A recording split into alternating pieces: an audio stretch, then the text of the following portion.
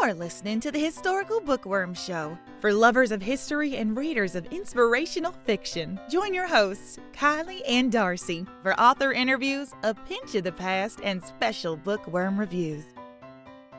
Hi, this is Kylie Woodley. And Darcy Fournier. Before we get to the interview, Darcy and I wanted to share a couple changes, but first, I need to apologize because we missed an episode the week before last. I was on the road traveling across the country and I just had so much on my plate. I was offered a job at Baylor University back in April, and my family and I have spent the last few months preparing for the move from Oregon to Texas. And I just, being human and having certain weaknesses and, not being able to just magically stretch time so I can fit everything that I have to do into these days and hours that God provides. Yeah, I was not able to share Jen Turano's interview at our scheduled date. So just wanted to, I just hate it when I can't be on time, but we are going to be sharing her interview now. But first, the changes. So we are diving into a new format with our podcast. Don't worry, your favorite sections are not going to leave. We're still going to have our author interviews, our pinches of the past, and our book reviews, but they will each release as separate episodes. This allows us to go back to releasing something every week, and it gives us a chance to spotlight our guest authors who are coming on for the book reviews, and when we occasionally have someone come in to help us out with the pinch of the past. So kind of excited about this. I think it will help take a little bit of the workload off of us and also still bring you guys great content and a little something every week.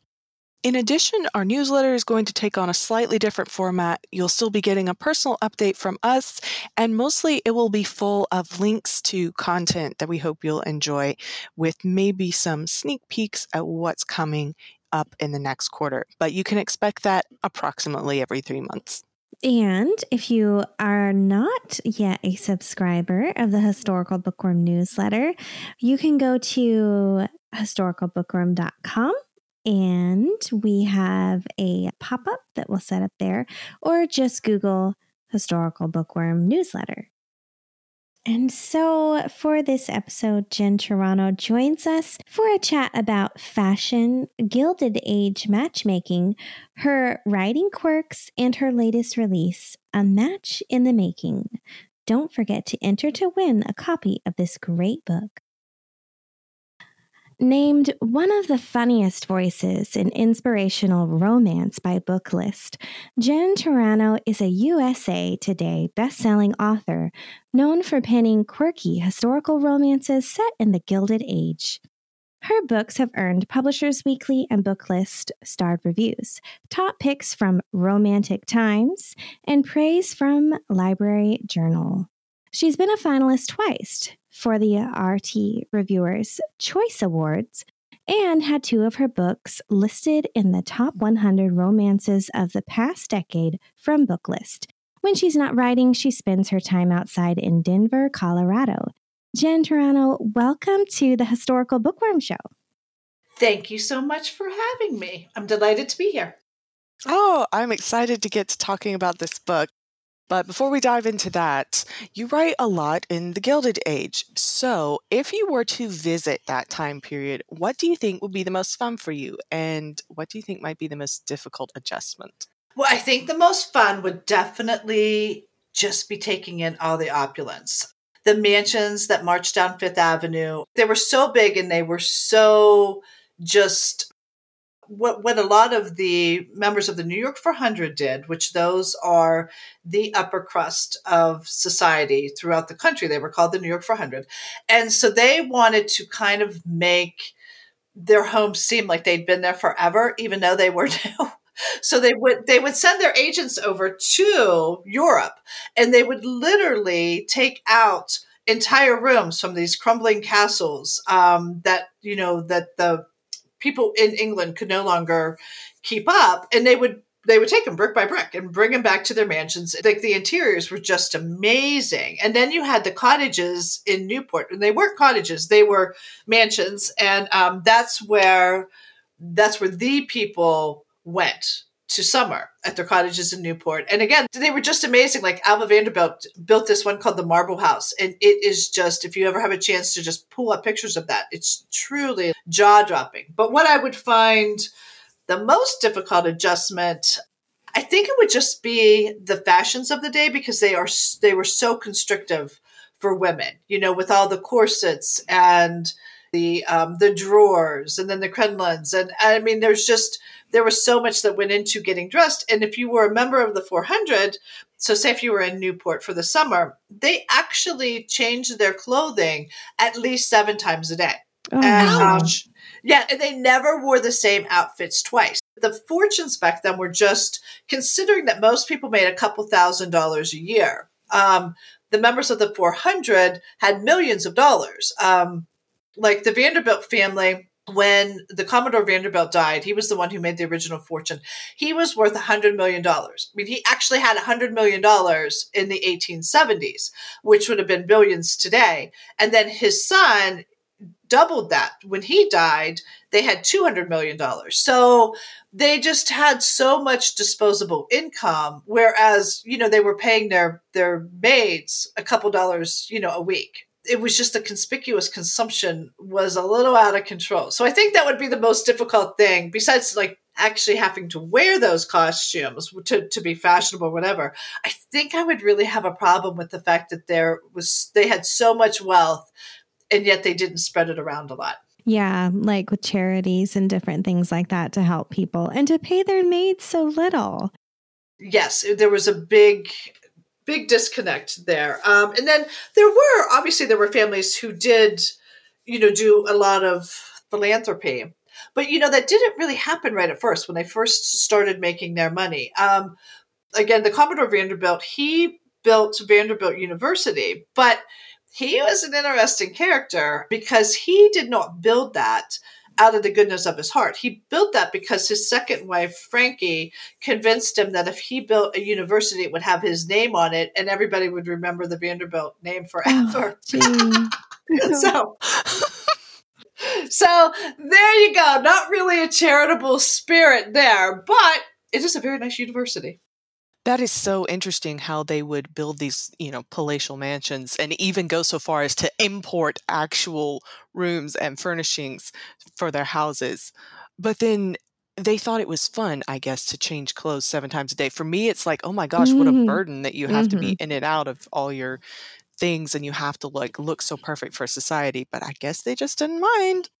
You know what? It was just expected. And it was always that one up somebody else, keeping up with the Joneses, and especially if you were admitted into Newport society where they, did that for the summer. Ward McAllister, he was the social arbiter of the day. He said it normally took 3 Newport summers to even be invited to casual picnic. And then if you were not, by 3 summers, you were never going to be admitted into Port High society. There you go. Little historical tidbit. Wow, that one's cool. Well, what drew you to writing comedy in your stories, and where do you find your inspiration? Comedy is just my go-to writing style. It's my sweet spot. And what is my inspiration is weird things have just always happened to me. So I've always looked at life with an amused eye. So a lot of the things that you find in my stories have actually happened to me, or I've seen them happen to my friends in a different form, of course. So it's just my go-to genre is just to write comedy into any story I write. I think you're right about the more you watch people, the more you see that people are just fun and funny. They are. And I've just seen, so many interesting things. I was telling somebody the other day, just when I was in college, we had to walk across this field it was Jackson Field, and it was a shortcut to get to my classes. So one day I was walking and it was really, really windy and all these newspapers were flying around. And the next thing you know, the newspapers are stuck over me. Then it would look like a Lucille Ball comedy. I couldn't get the newspaper off my face. And so there was a football player walking ahead of me and he was laughing, right? But just to show you, you shouldn't be laughing at me.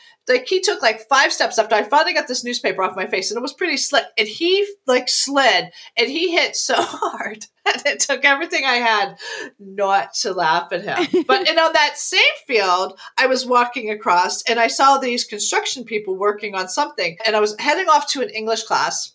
And I remember I was wearing this really cute little outfit. It had like this striped little shirt, like a sailor shirt, and this little skirt and these kid tennis shoes. The next thing you know, all the sprinklers, not just one station, all the sprinklers went off. And I was at the halfway point of this field, and it was a really large field. So by the time I got to the other side, I am sopping wet, and I'm laughing like a hyena. And I couldn't go home because I had a paper due in my English class. So I had to slosh along across campus soaking wet.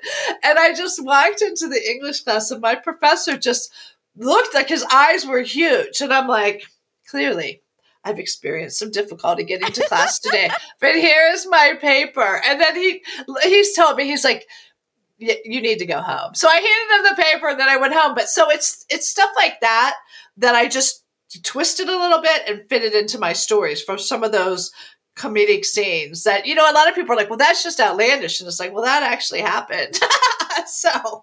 Well, and it's so great that like in walking through the sprinklers, in college, that you can just laugh that off. Like some people would be like running or frustrated or, worried about their makeup, but you're just like, oh, ha, ha, this is funny. Here we go. And I think that kind of humor, it definitely sets you apart in the industry. You've been writing for quite a few years now. So which character would you say was your all-time favorite character and why? I have to say it's Poppy Garrison from A Diamond in the Rough. I don't know exactly what it is about her, but I can say that when I was writing that story, she did not give me any trouble at all as I was writing, which is a very unusual circumstance because my characters always give me a hard time. And she was just, she liked her name right from the beginning. She was cool with where I was taking her with the plot line. So she didn't buck. And I always know when my characters buck because the writing starts slowing down for me. And it feels like I'm trying to write through mud. And it just means that I haven't really figured out who those characters are yet. But with Poppy, that didn't happen. So she was just a delight to write. Well, that's awesome. And I honestly didn't read that one, but I have a friend and she's a huge fan and she wrote a review for the podcast actually. And she mentioned Poppy and what a fun character she is. Well, good. Well, tell her I said thank you very much when you speak to her next. I will. Now, Jen, is there anything especially interesting that you haven't covered in other interviews that you could share with us? Or perhaps there's something that God has laid on your heart that you would like to share with your readers? Well, you know what? I've covered about everything. Let's see. One thing. Well, what some readers don't know is that I do not pick out the titles for my books. I did pick out my very first thing that was published was Gentleman of Her Dreams. And it's a novella that leads into my first series. And I did choose that title. That book can still be downloaded for free. My editor and I decided that I was going to do that and then offer it to readers for free so that people could be introduced to my writing style because I'm well aware that it's a little quirky. So we wanted readers to know what they were getting into before my first actual novel came out. So I did choose that one, but I have not chosen another title because I'm horrible at them.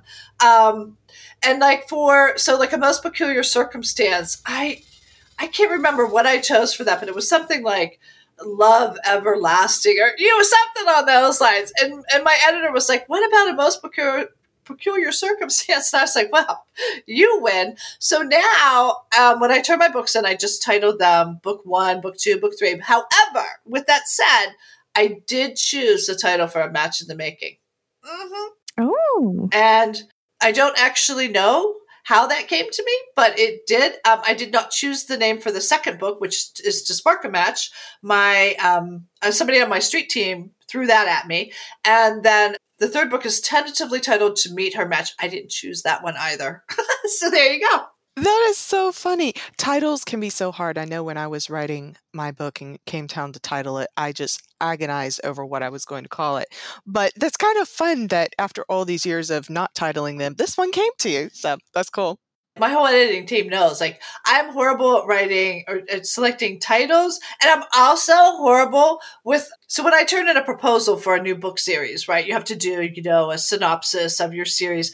And I am it's just bad. It is so bad. So, but I've been around long enough now where all I have to do is send in like a paragraph with, you know what I mean? Like kind of an idea of where I might be going, because no, it's like I have a mental block and I just can't write those. So they just cut me a little bit of slack there. And That's awesome that you've been able to work with them so long, and they know how you go, so they can take that paragraph and go, yep, that's good. right. Yeah. Well, let's go ahead and dive into talking about your latest, A Match in the Making, which is book 1 in a new series, The Matchmakers. Miss Gwendolyn Brindley accepted a temporary paid companion position for the Newport summer season, believing it would be a lark to spend the summer in America's most exclusive town. She suddenly finds her summer turning anything but amusing when her employer expects her to take over responsibilities as an assistant matchmaker. Tasked with the daunting prospect of attaining advantageous matches for her clients, Gwendolyn soon finds herself in the company of Mr. Walter Townsend, the catch of the season, but a gentleman Gwendolyn finds beyond annoying. Walter is reluctantly in search of a wife for the sake of his unruly motherless children. What he wasn't expecting was Miss Brindley, who turns his quest for a new wife into a complete and utter debacle. The more time they spend together throughout the Newport season, the harder it is for Gwendolyn to find Walter a wife when she realizes his perfect match might be her. USA Today bestselling author Jen Turano's trademark wit, sweet romance, and hilarious mischief will keep you turning the pages of this lively Gilded Age tale. Sounds like we're going to enjoy a grand laugh at the expense of the Newport High Society, and a matchmaker falls for her client trope is always just delightfully awkward. And speaking of matchmakers, were there really employers dedicated to matchmaking services during the Gilded Age? So there were. They really weren't considered employers. They were normally society matrons, and it was a very hush-hush business. But there is one example, Minnie Paget. And Minnie was an American heiress. She wasn't a grand heiress. She was like mid-level heiress, right? So she marries Sir Arthur Paget, who was from England, right? And she goes over to England. And the English during this time, whereas New York society was really good at keeping people out of their exclusive midst, the English were more than willing to embrace new money from America, because a lot of them had these crumbling manors and castles, and they just could no longer keep up the expense of running their grand estates. And things over in England, so they can only be passed down through the family. So they couldn't sell off their grand estates. It's just how they do things over there. So Minnie is over in England, and she starts taking, so American mothers would bring their daughters, again, with all of their trunks filled with clothes from Worth. Charles Worth was the designer in Paris that everybody wanted to wear, right? So they would arrive in England, in London, and Minnie would start, and she was the one who would take them around and perform introductions to these gentlemen, these, earls and dukes and whatnot, who needed to marry an heiress so that they could shore up their estates. So she was a matchmaker. And she was one of the known matchmakers. But the interesting thing is that I can't find anything that says exactly how she was compensated. Was she given jewelry when she secured an engagement? That's up for speculation. I would imagine she did, but she definitely received a lot of panache, and her status rose within this prestigious families in London, because she was responsible for brokering these very productive matches where the American heiresses were gaining a title for their family, and the titled aristocracy was receiving money that they needed to plump up their coffers. So it was a good business deal, basically, for both sides. And so she was, well respected and welcomed because she helped broker these arrangements. That is fascinating. The problem is, though, however, throughout research that I've done, there were a lot of those unions that the American heiress who married these aristocrats did not want to. I mean, the biggest example was Consuela Vanderbilt, who married the Duke of Marlborough. That was a match that was brokered. Alva had met with Minnie, and then they arranged for Consuela to meet the Duke. He's went by the name of Sonny, and she did not want to marry him. And he did not want to marry her, but he needed her money. He was in love with somebody else. Consuela she was young. She was 18. She thought she was in love with somebody else.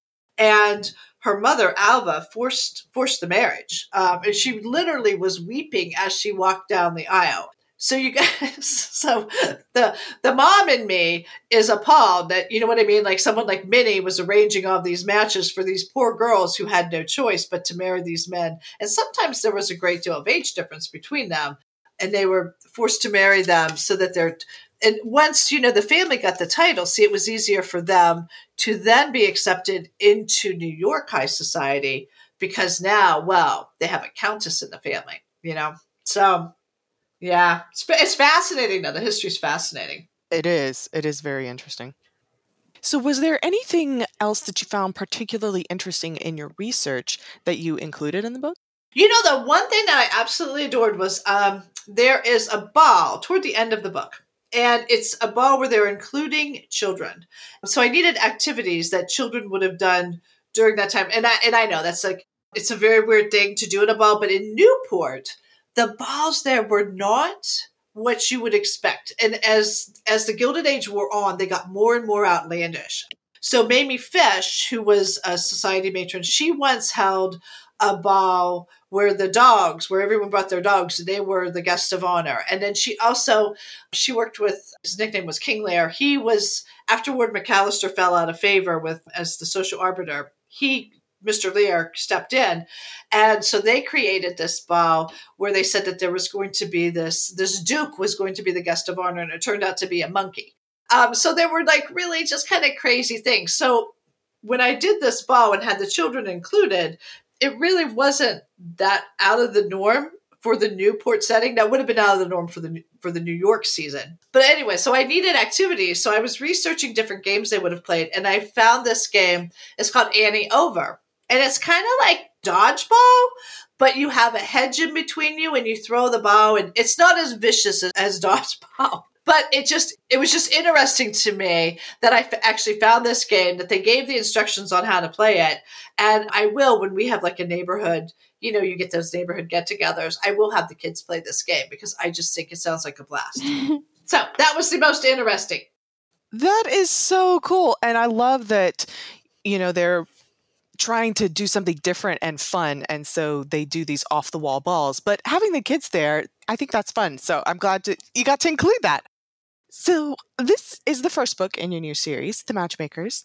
Can you give us just a tiny peek at what's coming next? Yeah, so next, coming out November 14th, is the second book in the series. It's called To Spark a Match, and it is Miss Adelaide Devine's story. She is in book 1. She becomes good friends with Gwendolyn, and Adelaide is an awkward sort. She's a misfit. She prefers to spend her time reading her books and surrounded by her cats, and she has the most unusual things happen to her all the time.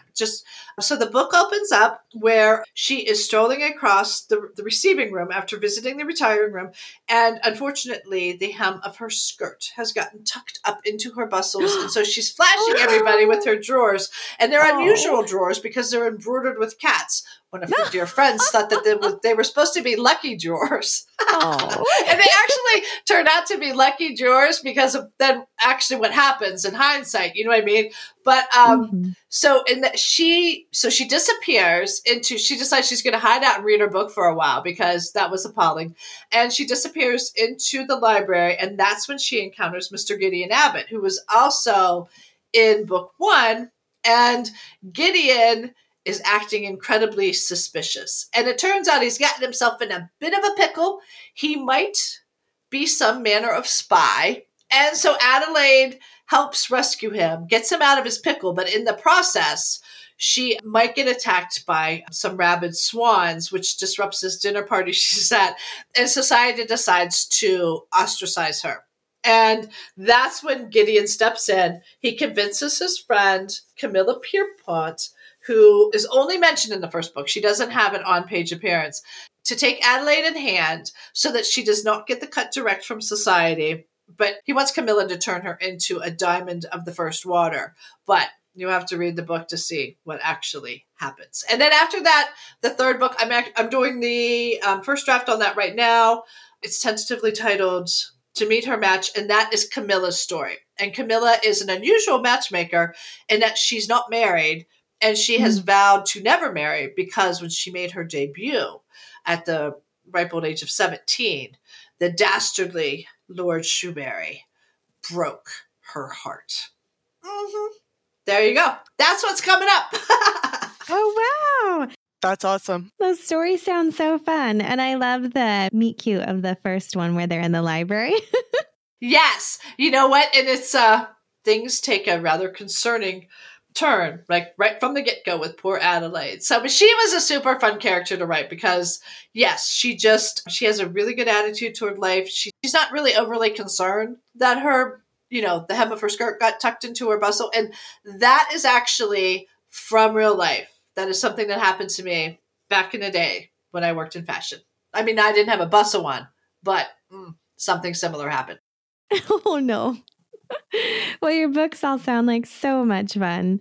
And for our listeners, Jen is offering a copy of A Match in the Making. To enter to win, just go to our website, historicalbookworm.com, and click on the giveaways tab. You can also find the link for that giveaway in the show notes of this episode. And Jen, how can our listeners connect with you? The best way is just through social media. My Jen Turano Facebook author page, which is Jen Turano Author, or Instagram, same thing, Jen Turano Author. All right. And we will have those links in the show notes for this episode so that people can just easily find you. And thank you so much for coming on the show. This has been a lot of fun. Thank you so much for having me. You too. Enjoy your weekend. You've been listening to the Historical Bookworm Show, where history meets fiction. For more information, find us at historicalbookworm.com.